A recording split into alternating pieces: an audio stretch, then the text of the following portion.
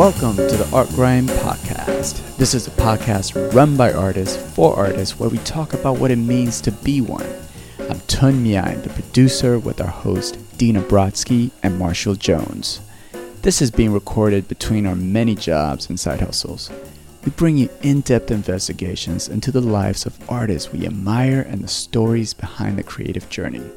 So stay on the grind while we fill your mind. Hi, everyone, and welcome to the Art Grind Podcast. My name is Dina Brodsky, and I'm here with Marshall Jones and Hello. Katie Whipple, who is one of my favorite artists working today. Katie paints these gorgeous flowers that basically make me want to go do the exact same thing, except mine never turn out as good. Well, thank you, Dina. That's so sweet. And thank you for having me. This is so fun. I'm so happy to be here. So let's actually talk a little bit about how you became who you are. What got you started on painting? Well, this is kind of fun to talk about the beginning because I'm actually sitting in my parents' home, my childhood home in Avon, Indiana right now. So I have been, I just was really interested in drawing and painting ever since I was a little kid, probably like all of us and everyone who listens to this podcast. But my mother is a really incredible artist and painter, and I would paint with her when I was little, and I just was really obsessed, and she was involved with all these local art groups and would take lessons. And then I would kind of beg her to tag along at a really young age. And then eventually she was like, okay, I guess she takes this really seriously. And I just, kept taking lessons, and then eventually ended up at Grand Central Atelier. And yeah, the rest, I guess, is just history. So What were those early lessons like? Because my story's a little similar, but the more I think about it, I appreciate, and I think I learned more at those little weird studios. Mine were in Atlanta, yours was in Indiana. Just like with old people who like to do art, and you're the kid in the group just doing it. And I feel like that's where Now, like teaching and stuff, I find that I go to that well for information more than others, Totally. And I do think that it was really valuable to be in adult classes as a little kid, right? And I did eventually start taking like children's art classes after school and stuff once maybe I was in middle school or so, where that was more of an option. But before that, I would just go with my mom to like adult painting classes, and just learned basic color theory. And, I started oil painting. I think I started taking oil painting classes when I was 11 or 12. And we just used a super basic limited palette, which is white, yellow, blue, red. I don't think we used black even, but just primary colors. And it wasn't formal color theory or anything, but just, having such learning how to paint with a limited palette at a super young age.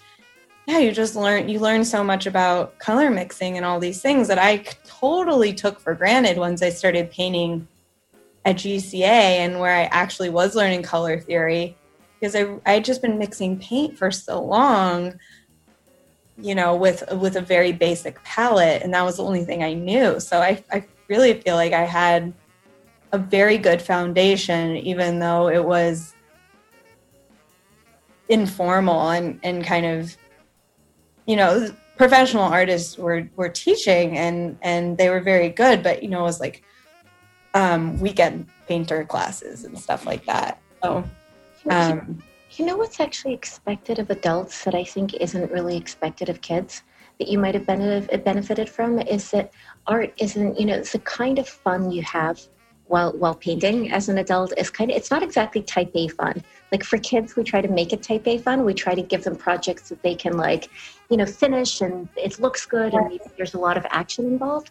And the adult painting classes, I think you weren't actually expected to have fun, or at least that kind of fun. You were expected to concentrate and to painting becomes this kind of meditative or hyper-focused thing. And so you might have actually learned that, which gave you an advantage over every other child. That's a really good observation and something I haven't thought about. But yeah, you don't expect young kids to be able to focus on painting a still life for, a 2 or 3 hour class, right? That's the kids' activities and things are an hour tops usually. But it doesn't mean that they can't, though. Right. Absolutely. It means that we don't expect it of them as teachers.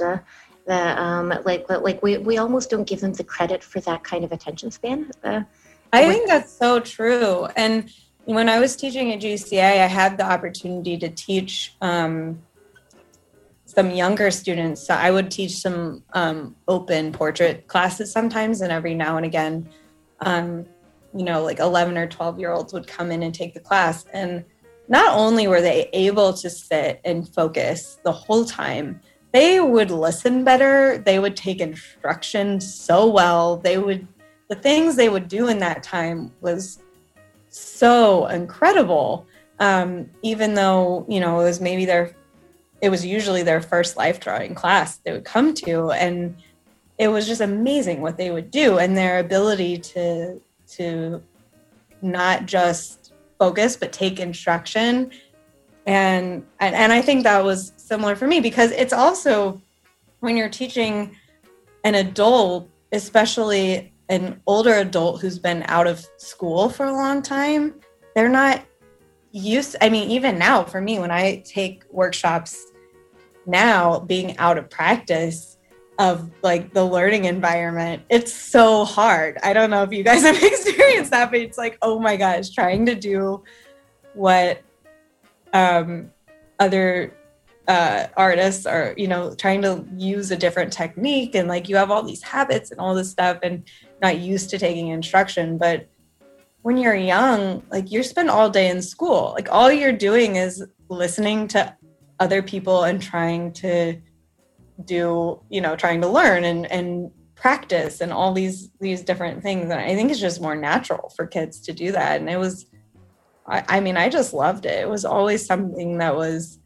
so enjoyable for me. But it's for a certain personality type, because I've thought about this a lot, because those rooms, all across the country are the same. It's the same group of 50-year-olds. Classical music is on, which is weird for a kid, and you're just sitting with those aluminum easels that, the wing nut in the back, and you just kind of do it. The Terps open, and it's why was I attracted to that as a kid? Nothing about that's very kid-like, it's very weird. Yeah, I do think though, yes, I agree. I don't know. And when I was, maybe 8, I started going to art, local art meetings with my mom, art club meetings where they would have painting demonstrations.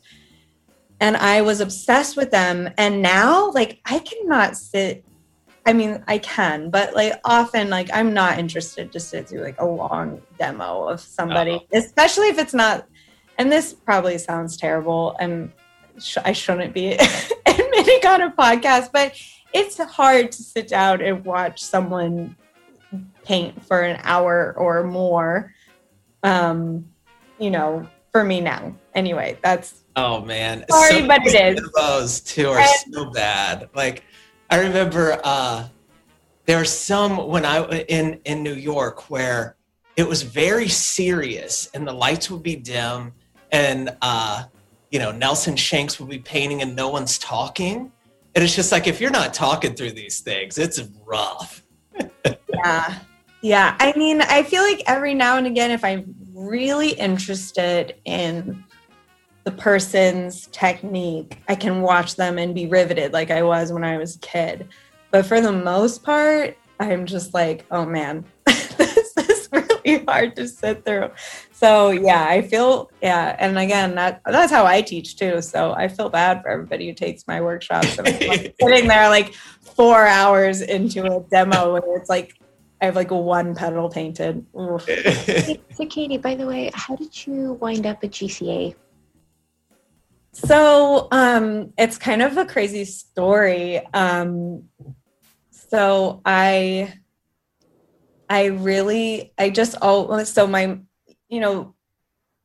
Marshall, you probably relate to this too. Like if you grow up in a place where, you're taking art classes and it's not like New York City or something, like you're just exposed to a more traditional methodology and representational, like that's the thing that is there. So I just always was interested in representational painting, and I just really wanted to learn how to draw. Essentially, I was obsessed with drawing, and when I was in high school, I looked into all these different art schools and was just really looking for a school that would teach me how to draw. And I was like going to portfolio days and looking at all these different universities, and I just felt like, well, none of these have what I'm looking for. And then it was really kind of weird. When I was a freshman in high school, my mom and I were in New York City on vacation, and we went to an art supply store because, New York City has art supply stores that have things that they don't have at Marshall's in Indiana. And my mom is Midwestern, so she just talks to everyone. And we started talking to this employee at this art supply store, and it was this guy named Brandon Beckstrom who was studying with Jacob Collins at the time. And so he, my mom started talking to him, and he was like, yeah, I studied with Jacob Collins. You should look him up, and like, you should look up these people and get these books, and just kind of started going on all this stuff. And I was 14 at the time. GCA didn't exist yet. This was in the Water Street days. And then when I was looking at colleges a few years later, my mom was like, hey, remember that guy we ran into at that art store in New York? Like, let's look at those people. And then my mom found GCA, and she was like, I think we should go visit. We should go look at this, because this seems like you'll actually learn something at this school in terms of technical skills. So yeah, we went to New York, and I walked into that was the 44th Street location in Manhattan at the time. And I was just like, when was this? This would have been in 2008, the first time I visited. So that's when Michael was still there? Grimaldi? Yeah. I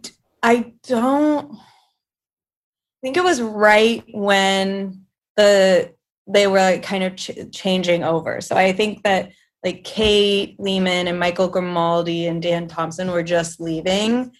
And then Jacob, I think that was the year that Jacob moved in his Water Street program. Did it just feel right away like you found your people? Yeah, it was so weird. I always say it was the only time I've ever experienced love at first sight. Like, I walked into the cast hall and I was like, this is it. And then I was on a campaign to I made my parents take me back to New York to take a workshop, because I was like, I have to do everything in my ability to get into this school, because at that point, I don't think they had ever taken anyone right out of high school, and I wanted to like prove to them that I was serious. So I like went back to a summer workshop, and I was like, I had to, kind of get my parents. My parents were fully supportive, but I didn't think I would get in, so I had a whole strategy to apply, and then So, I actually remember, like, I had a very similar feel. So back when I went to the New York Academy of Art, I think it was very close to what GCA is right now.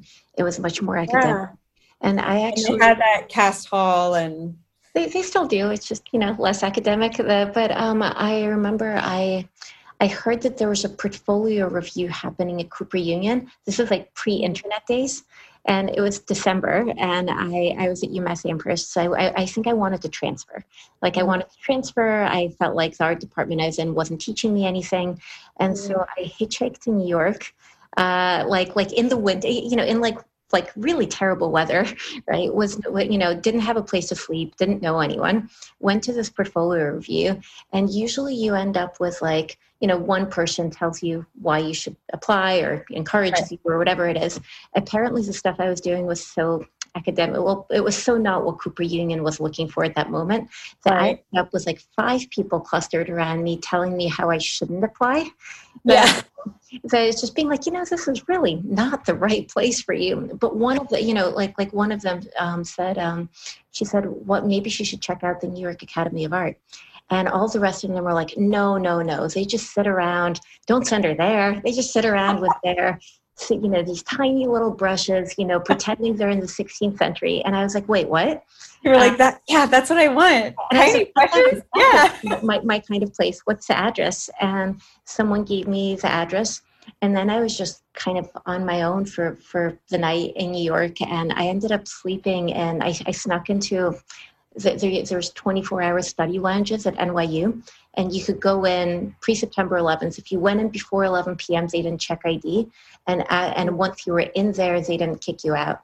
So I fell asleep on one of the couches, and I woke up in the morning, and because there's 2 policemen standing over me, and I was like, oh my God, this is just really embarrassing. And what they said is, we were actually trying to place a bet on whether or not you were dead, because because the ways that you were sleeping, the angle of your head, we've only seen that on homicide victims. So, and they're like, and then they were like, do you want a cup of coffee? And so they bought me breakfast.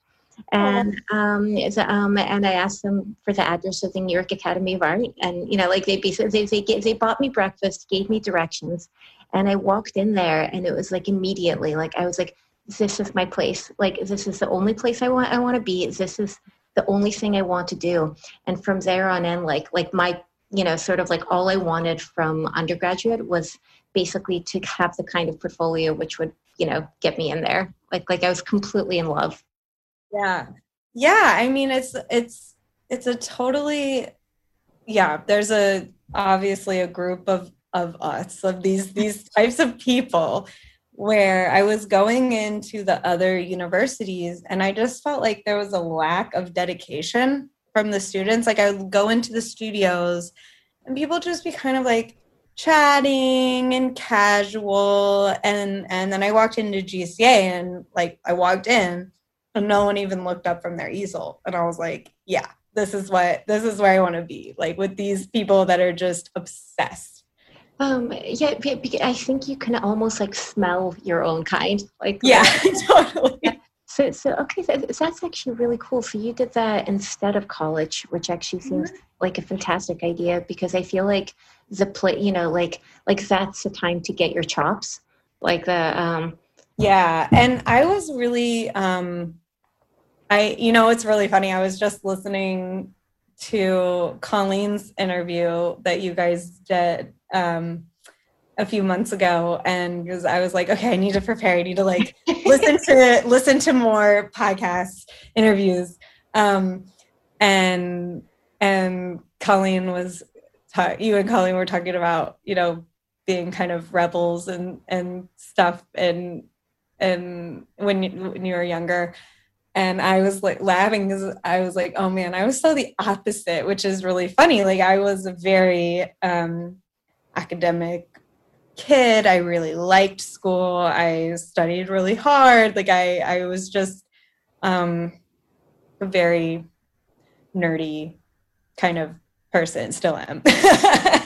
And I really, it was a hard decision for me to not go to college because I wanted to, I was really interested in academic classes. And that was I wanted to be an artist first and foremost, but it was hard for me to give up this idea of like also being able to take college courses. So I took as many AP classes in high school as I could. And then the reason why I didn't choose a university program, because I was also thinking of like, okay, I could either do this like intensive studio route, or I could do like an art history degree and then an intensive studio route.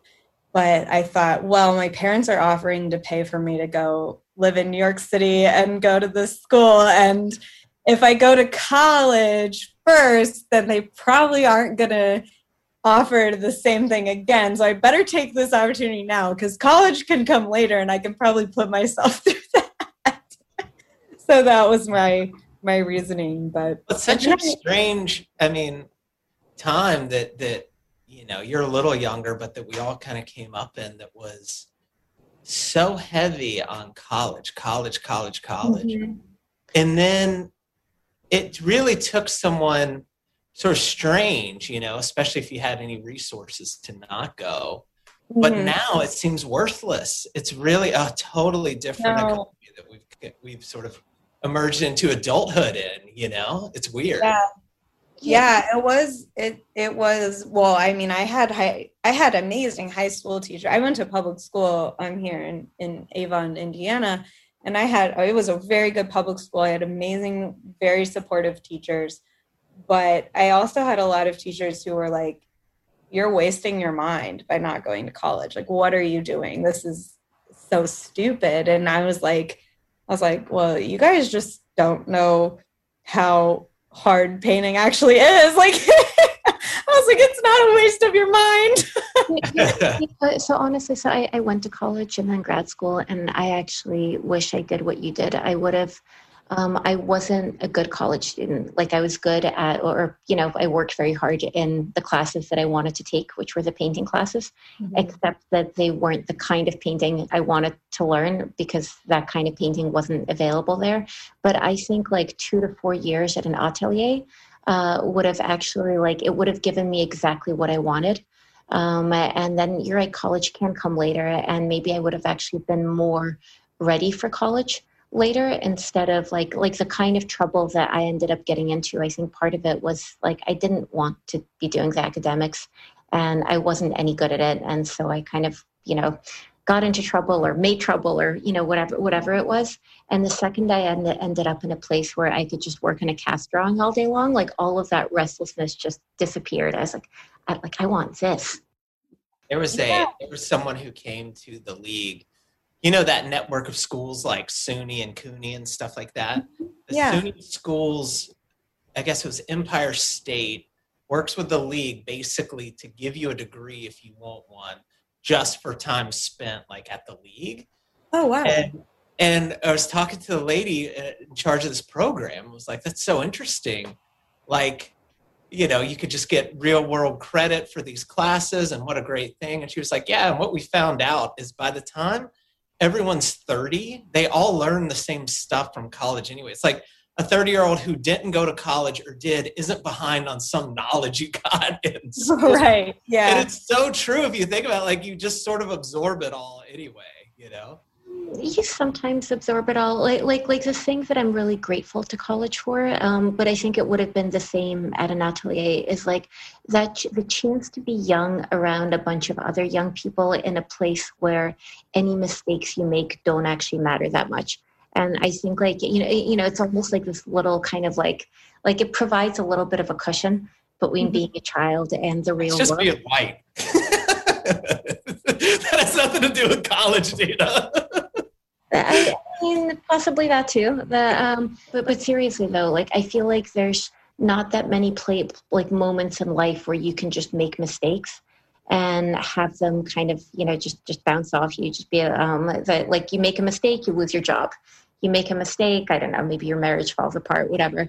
College, you make a mistake and you kind of get like a B instead of an A for a class, or maybe it's the worst case scenario but you can make it up next, semester.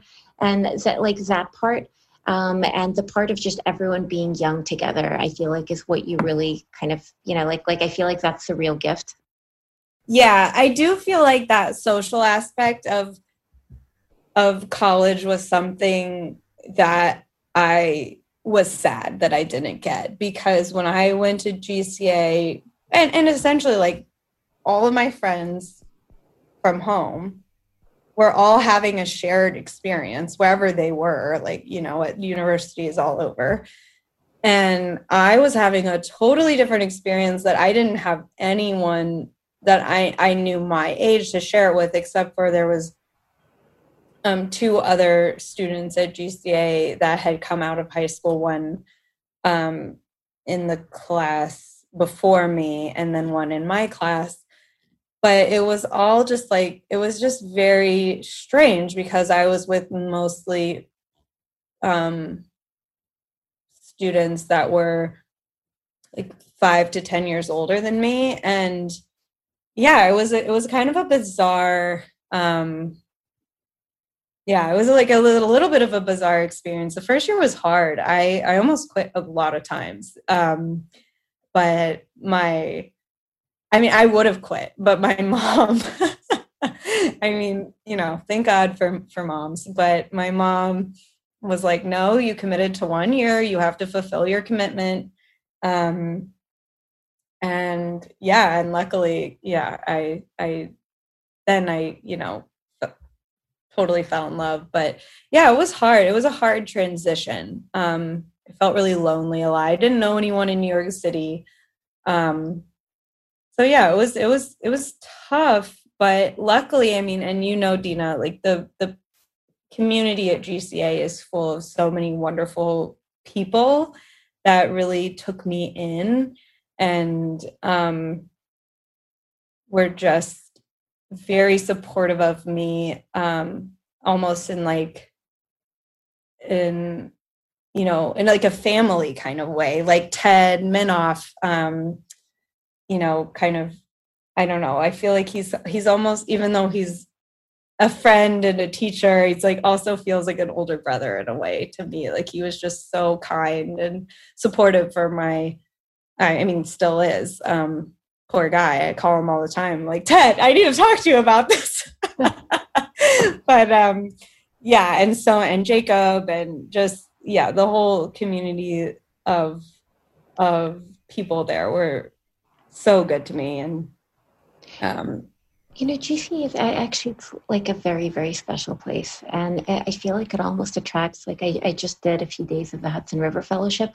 It was good. Oh, I'm so glad. I wanted to make it up there so badly, and I just couldn't figure out how to get there. So it's because you have a baby. It's just very hard to move around for like a year, and then they become easier to leave with other people. But it was just, I mean, so it's very tightly knit, but I feel like it also attracts a certain kind of people, and those people both like they care about the right things. But like I was there, and all they wanted to do was paint, and they actually don't seem to care that much about being successful. They don't care that much about like maneuvering the art world. They just they would get up at like 5 a.m. for sunrise painting, and then they'd stay up till the last possible, you know, like gray of light for sunset painting. And they were so deeply committed to that practice. It was kind of like it was actually kind of magical. I was like, because I think the rest of the times that I spent in New York, well, I spent trying to pitch a crazy idea to, I don't know, a bunch of very wealthy people. And it was just a very, very different kind of ride. And then those few days, I was like, right, this is what it feels like to only care about paintings. This is great. Yeah, I know. It's so inspiring. It's continually a really inspiring community to be around. And even though obviously the students, you know, change all the time, it still has this core set of values, and as you're saying, that dedication, and it's so impressive. And I look back now and I'm just like, I don't even know how I did it. It's crazy, like the number of hours we all just spent, but it is like this collective motivation and concentration. And when you have a group of people that you're going through it with, it becomes possible. And it's so fun. It's so fun to be that dedicated to one. It's like a monastic practice, you know, like everyone is just so obsessed. And to your point of like, no one ever, you know, in my 4 years there and we would spend, you know, 13-hour days, we'd have core classes and then night classes, and we were just there all the time. And the only thing anyone was ever talking about was just like technically getting better and then, you know, practicing and anatomy studies and old master copies and just all these things. And no one was like, yeah, so how are we going to sell these paintings one day? Which then you like get out and you're like, oh, wait, there's this whole other thing that we have not spent any energy thinking about. But you do realize, like, to kind of go back to what you're saying, like you have these small moments of time in life where you can do that kind of thing and just devote yourself so much to like learning a skill and being part of this community and all this stuff where you don't hope, I mean, those of us that are lucky don't have to worry at that time about selling paintings or whatever, all the other stuff that comes later. And I think it's really good to have a time where you don't have to think about that stuff, because it gets in the way. I mean, you know, in retrospect, like I think of that time in my life where I could fully concentrate, as it was such a privilege, and you know, and I would get very upset about, I don't know, a bad critique or, you know, something like that, like the end of the world. But yeah, looking back at it, and I actually, you know, I remember this huge argument I got into with a boyfriend I had, and you know, like throughout college and you know, and he was saying, you have this period where you want to paint 18 hours a day and get your he was a musician, and you know, like it's a period of getting your chops and kind of putting in the hours, and then you'll stop, because that's what, you know, like you'll have the chops, and then you'll be able to kind of, you know, paint 5 hours a day and maybe do something else with the rest of your life. And I remember getting so angry at him because I was a prat, by the way. And I was so angry. I was like, no, like I'm never going to stop. I'm never going to stop. This is all I want to do, and this is all I want to be. And right now, honestly, if I get a 5-hour painting day when, you know, the kids are at daycare, I'm just thrilled. Yeah. But it is, you do realize, like, I agree 100%. I never could have imagined that I would be able to get anything done if I didn't have like a 10-hour day and to dedicate. And now, you realize like, oh yeah, you can actually function with less time and do other things. And I don't know, I feel like a lot of it too now, because you're always, you know, you can always work on the technical side of things, which is nice. But you can also lose that too, which is scary. And which I've realized, like, oh, I think I got worse at painting. That's okay. Well, at least we know how to get better. Just put in the time. But it's nice to be able to not be spending so much time like physically doing it, because then you can think about, you know, the other side of it is like I don't know. I feel like now at the place where I am in my work, I feel like it takes an equal amount of time not painting on a piece as it does actually like the physically working on a piece, just in terms of design and concept. And not that my paintings are really highly conceptual, but they're not at all. They're just flowers, but just in terms of, you know, design and composition and those kinds of things that I find really challenging. How long does a painting take you? Oh man, I mean, my larger pieces take me a really long time. I'm incredibly slow. I'm an incredibly slow painter. So when I'm doing a large piece, like a 4-foot by 2-foot painting, that would be big for me. Like a lot of those I'm doing a lot of studies for, and I'll do like studies from life, and then I'll compose the paintings based on the studies, and I'll do lots of like thumbnails and color studies. So the preparation can take a few months. And then it depends. Like sometimes if I'm working on, like I've been working on studies for a magnolia painting that I've been wanting to do for a while. And I've been working on the studies for the past 3 springs because magnolias have a short blooming season. So I have been compiling the studies, and then I like work on the composition, and then the next, I'm like, okay, next year I need this, flower shape, like this shape of flower would be good. And so, yeah, so it can take me a while because just the nature of my subjects limit me sometimes. Blooming seasons. So you have a 6-month-old right now. I do, yes. Keep letting you paint at all? I've barely been painting. I actually, I have a few paintings in a show at Sugarlift right now, which I know Dina is really involved with. Actually, I have you to thank for working with Sugarlift at all, and just quick shout out to Sugarlift. They're just the best people, the best gallery. Just couldn't say enough wonderful things about them. But so I worked on a large piece for that. It was actually almost finished, and then, as I was just saying with my seasonal paintings, it was on hold, and then I decided to finish it for this show. So I was working from studies and then a little bit from imagination. But yeah, so that's the only thing I've done since my son Hewitt was born in January. So that was mostly because my husband took over childcare duties a lot. My husband, Brendan Johnston, is an artist as well. So, which is really nice because we both have flexible schedules, but we were kind of sharing days. So he would work in the mornings, and then we would switch off at about like 3:00 in the afternoon, and he would put Hewitt to bed, and I would work after Hewitt went to sleep. So I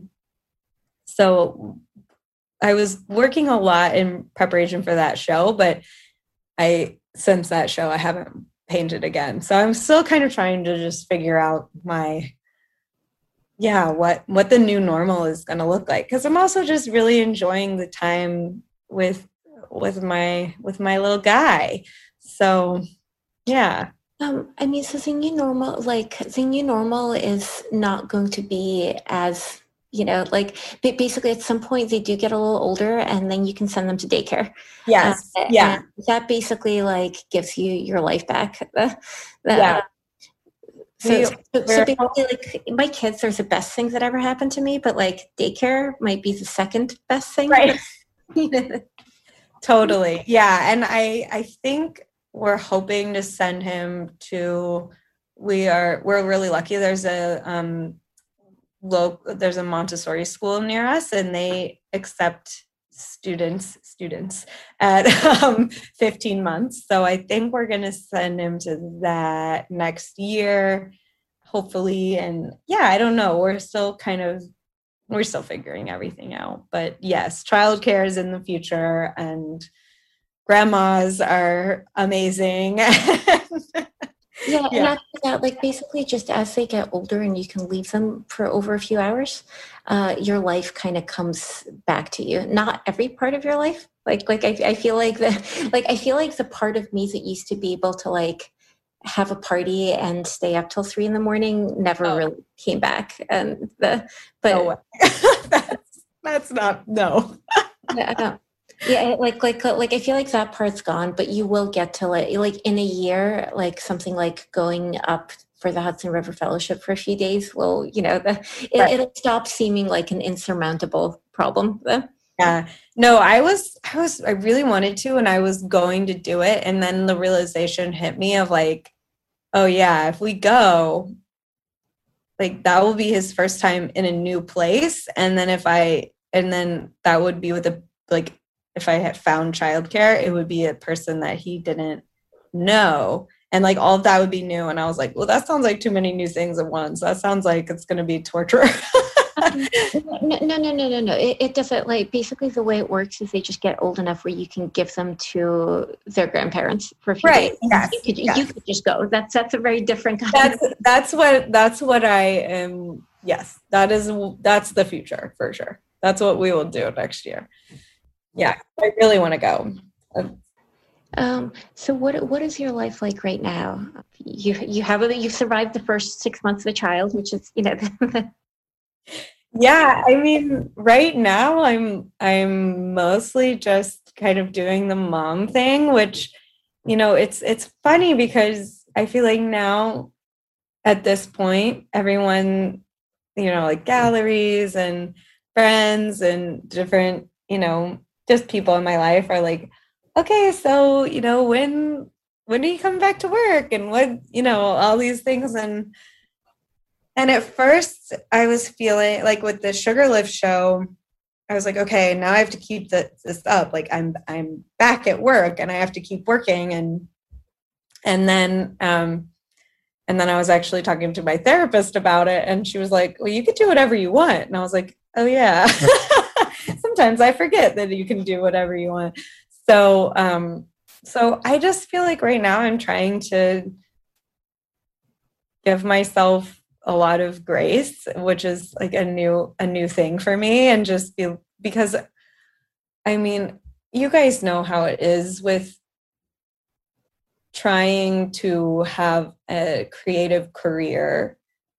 It takes so much work, and just like you feel like you have to agree to every show because you're like, well, I'm not going to get these opportunities again, so I just have to say yes. And then same with like teaching opportunities, and everything just feels like, I don't know, at least for me, it felt like you just have to go and work as hard as possible, because it's such a hard career path to go down that it feels like if you don't just hustle all the time and try to produce as much as possible, that you're just not, like, galleries are not going to want to work with you or whatever. And the kind of gallery, so I kind of felt exactly the same way. And I had a studio visit with a gallery I liked right before getting pregnant with my first child.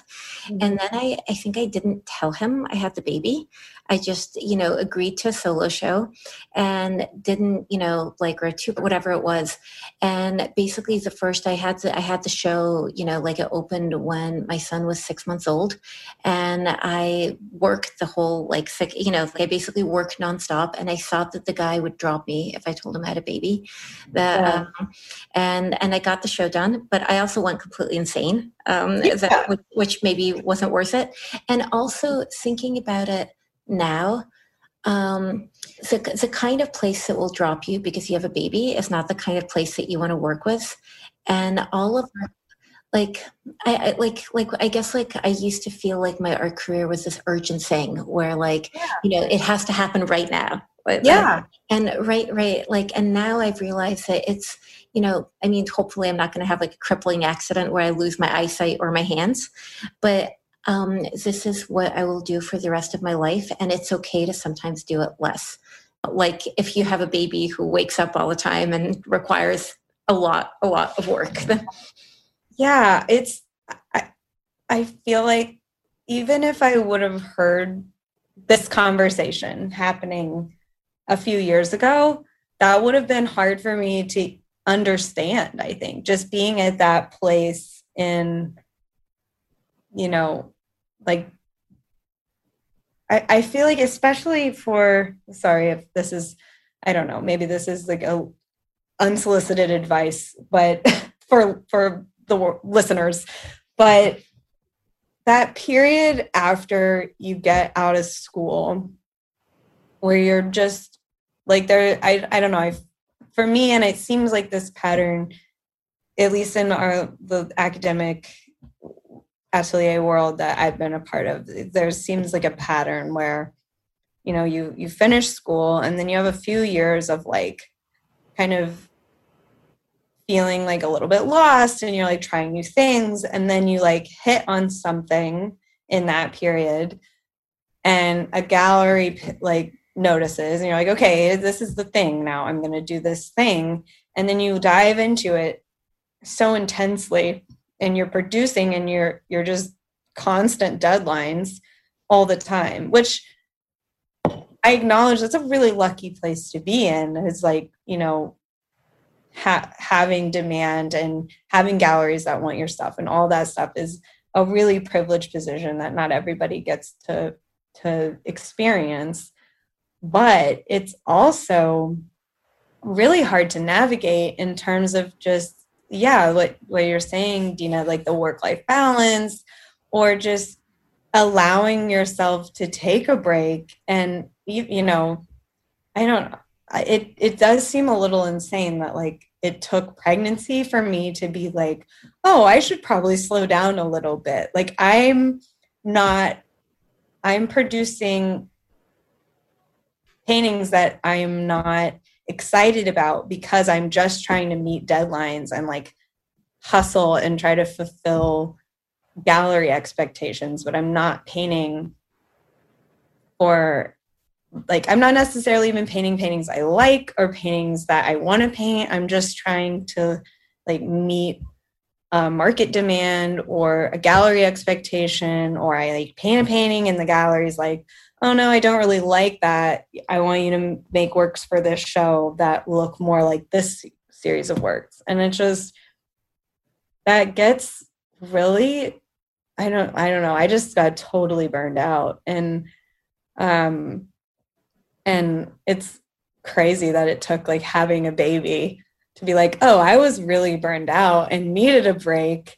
And now I feel like, okay, now I can like kind of slowly get back and look at my work and be like, what do I like? What was I trying to do with these pieces? And how do I move that forward in a way that's actually sustainable and not just like deadline, production, like just finish a painting and not, worry about whether or not it's actually something that I like or enjoy making or I think is any good. Someone told me this thing recently. He said when I was complaining about possibly, me and Marshall have a theory, by the way, that work-life balance doesn't exist, or the balance, it doesn't balance doesn't exist in general. Everyone who says they found balance, I'm a little suspicious of, right? But someone said that you can have it all, just not at the same time. And I feel like that makes sense. Like you can, and I feel like a good deal of my friends in New York actually they didn't have kids for various reasons. Marshall, maybe because he doesn't want the same thing that happened to my life to happen to his. But I think some people actually didn't have kids, because they felt like it would, they couldn't have an art career and have kids. And that's actually specifically something that a professor of mine told me in grad school. She said, don't have kids, it'll ruin your career. I think I was told that for the first time when I was 13. Yeah. But I mean, how messed up is that though? They don't tell that to male artists. That's because I would hear that. Oh, you would? Okay. Well, that makes me I think it's an ignorant comment because it's coming from someone who thinks that an art career is something you could get by talent or hard work or effort, or that it's not just a bunch of factors all kind of spun together. Most of them just luck in the right place at the right time.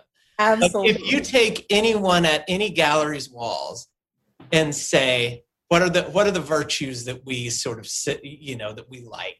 Hard work, dedication, thoughtfulness, all these things. And then the antithesis of that, laziness, whatever you got. You could spin those around, and every artist has made it on any combination, and everyone the same have failed with the same combination. Absolutely. It's such a frustrating thing about choosing a creative career path is that hard work and dedication don't actually equal any kind of results. Yeah, no more stuff in your studio. I totally agree with you. Yeah. And results for a painting itself and results in the marketplace. It's just, you can't say what's going to work or not work. And then oftentimes the stuff that does work, there's something reduced about it, you know, in a way boiled down, and the complications been stripped until it's a little boring, you know? And honestly, kids aren't those, those factors like the hard work or laziness or, like dedication or madness. Kids don't even come into it. Like there's very successful artists with kids, and there's very unsuccessful artists with kids, and there's very unsuccessful artists with no kids too. And I feel like that one is. But you're right, Katie, male artists wouldn't get told that if they have kids. So, they're not going to have a career because I think no matter how progressive our society is, it's, like a lot of men just keep, it sounds like your husband isn't doing that, but a lot of men just keep. I disagree with that a little bit. Because I didn't even hear kids. I heard don't get a girlfriend, they'll hold you back. Like, don't even do that. Like you're okay, well that's different. Well, kids go, it's hand in hand. It's just people will tell you if you're going to do something wild, a stable family is not a factor in it. Okay, Marshall, don't have kids, don't get a girlfriend. How about not forming any relationships with people? Because the second you become attached, it's going to hold you back. Do you remember that movie Heat? That old movie Heat? I never saw it. Oh, it's a great movie. Michael Mann movie. And the thing was don't have anything in your life. They were like criminals. And they had to learn to leave things. And don't have anything in your life that you won't walk away within 30 seconds. And I think that's what we tell artists a lot of times, But also the worthwhile parts of life are all the things that we would be devastated by if they disappeared. That's exactly right. So that's why balance is a total illusion. That's why it doesn't exist. Yeah, it doesn't exist. And I mean, I feel like as you were both saying, when it comes to any human life at all, and that's what, creativity, all art is just made from experiencing life as a human being on the planet, right? Like that's what is so unique about humans, is that we make stuff, we make worthless things and consider them worthwhile and beautiful. And that's what I really love about the arts, is that, they're pretty much useless, but they're like, the meaningful things in our life. They add a richness that makes things worthwhile. And there's just I just feel like all life experience is so important to have, to be expressed in the arts, whether it's, parenting or any other aspect of being a human being on this planet. And I just really don't think that creativity would exist without human relationships. And it is really bizarre that we do get this advice from people, and it's so prevalent. I mean, all of us have been given it at young ages, that it's like, don't do all of these things, because there is this idea that artists need to be monks in some way. Like, you have to give everything to your art, but if you don't have other things in your life, then what is your art consisting of? I think what you're saying is so true. And I think the people who are giving that advice, I actually see it coming from a good place, because they have, it's saying that they didn't quite make what they wanted to. People want to express themselves. And they're looking at their lives and being like, well, if I hadn't have bought that car, I wouldn't have had those payments. If I didn't have that wife or kid or this or that, I would have been freer. to just to do this all day, and they think that's what it takes to get somewhere. I mean, unfortunately, that's what my life is still, all day, every day, having to do this stuff. But it's not, there's no guarantees in it one way or the other. But I was reading this book. You guys saw that movie Once Upon a Time in Hollywood? Did you guys see that? Mm-hmm. Yeah. Yes. So so you remember that little precocious girl who was talking to Leonardo DiCaprio in those scenes? Uh-huh. She was so great. And so there's a book where, in the book, I was listening to it while I was painting, the audio book, and there's a lot of other scenes in the audio book that was just written. And she's telling the Leonardo DiCaprio character that she's like, oh, I never eat before a scene. And Leonardo DiCaprio's like, why don't you eat? Because he's like, you know, middle-aged, he's lost all interest in this. And she's like, because the artist's job is to strive for 100% efficiency. And she said, you never gain it, but the beauty is all in the striving. And I'm like, that's a beautiful line. But it is sort of, that's the story we tell ourselves. It takes 100% striving. Mm-hmm. And there is something beautiful to it, but it demands a lot, you know. Before we go, is there anything that you wish that you knew a few years ago? And I think you kind of touched on this, that like if you could go back a year ago, 2 years ago, 5 years ago, what would the Katie now, like you're still very, very young, right? Like I think of you as one of my favorite young artists, and you look like I don't have very many more years of being considered a young artist, but yes, I am 30 now, so. You look like you're about 19. I know, I do have, it's these cheeks. I have never aged out of them. They're still, my son has inherited them. Yeah.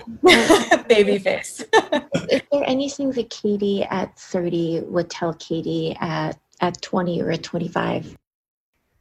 I do feel like, I mean, this is, I don't know. I don't know if this is annoying to be this person who's like, my wisdom, but it is one of, I just feel like, I don't know, it bears repeating, I guess, for people that maybe it's the right time for them to hear. But I think I struggled with the gallery world for basically, I guess, the last, I would say like 10 years or so. Like once I graduated GCA and then started trying to be a professional artist. And it's very easy to get caught up in the demands of other things in the market and then stop listening to your intuitions and your instincts as an artist. And I think that it's important to remember that those intuitions and that those inexplainable pieces of inspiration or creativity or whatever it is what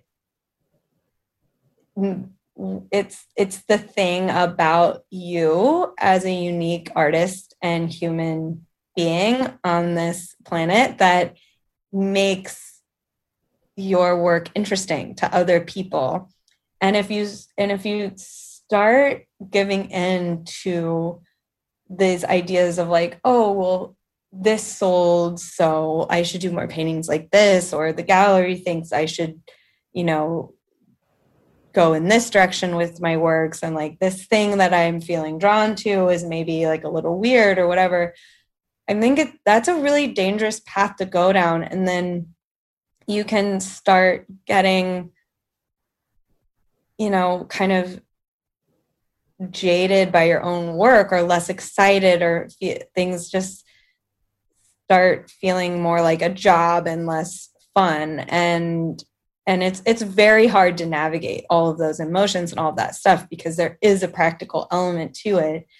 But I guess what I'm still trying to tell myself this, which is what I'm saying. I think this is Katie now needing to hear this from Katie now, but that those weird things that you want to make, or like unexplainable things that maybe a gallery will say, no, we don't want that painting, is too weird. Another gallery will probably want it. And another, there will be other things, other good things that come of it. And it doesn't always just have to be about trying to fulfill a marketplace demand or whatever it is. Like, you can paint for yourself and it can still go well. And there will be people that will support that, but you do have to seek them out. And I don't know if any of that made sense, but I guess that's still what I'm kind of struggling with, especially now that I have limited time, and I can't just fulfill these big show demands or deadlines or whatever. I have to really pick and choose. And now it has taken me several years to kind of find the people that I feel like will be supportive of that. In true, like, the integrity behind my work. So Katie, one more thing. Is there, because podcasts are a little bit like a time capsule of like, this is your life right now. So provided this podcast even exists in 10 years, most things burn out way before then. But do you want a little time capsule message for your son in case in 10 years he's wildly interested in art and wants to hear what his mom was like? If he ever would want to listen to an hour of his mom talking, which is probably not, oh gosh, I don't know what to even say. A message from the mother of 6 months, your 6 months old son to, the grumpy teenager he'll be at 13. Oh my gosh. Well, this is all probably, I'm such like a sappy, cheesy mom, but the thing I tell him every night when I'm putting him to bed, and the way I just hope I will continue to parent him and to show up for him is I always want him to be exactly who he is. And I want him to know that I will always love him for exactly who he is in every aspect of his identity as a human. And I just, right now he's just this chubby little 6-month-old who's super sweet and smiley and very calm and just kind of sits and plays with his toys. And he's not really interested in like learning how to crawl or roll over or anything that's super active. He's very content little guy. He's not a risk taker. Like, he doesn't bounce in his bouncers. He's very like, movements are not his thing. So I'm sure in a few months when he's like running all over the place, I just hope that he always continues to be content just as he is in the moment, in the time of life that he's in, whether he's in a rebellious stage or whatever it is. But I just enjoy watching him be himself so much. Thank you so much, Katie. Thank you for being here, and that was really beautiful. Thank you. Hey, thank you for listening and coming along with us on this long journey. I hope you got some good takeaways from this interview. I want to let you know that we have an official Art Grind podcast hotline now. So call us and let us know what sort of creative projects you have going on during these crazy times. Let us know what's on your mind, and we'll play it on our next episode. The number is 929-267-4830. Again, it's 929-267-4830 at artgrindpodcast.com. And follow us on Instagram, and if you feel like supporting us financially, you can easily hit that donate button on our website. And if you feel so inclined, leave us a review on iTunes. That will really help us. We love all the support we get from our listeners and hope to do our best to bring you more great interviews for you. So be safe out there and stay on the grind.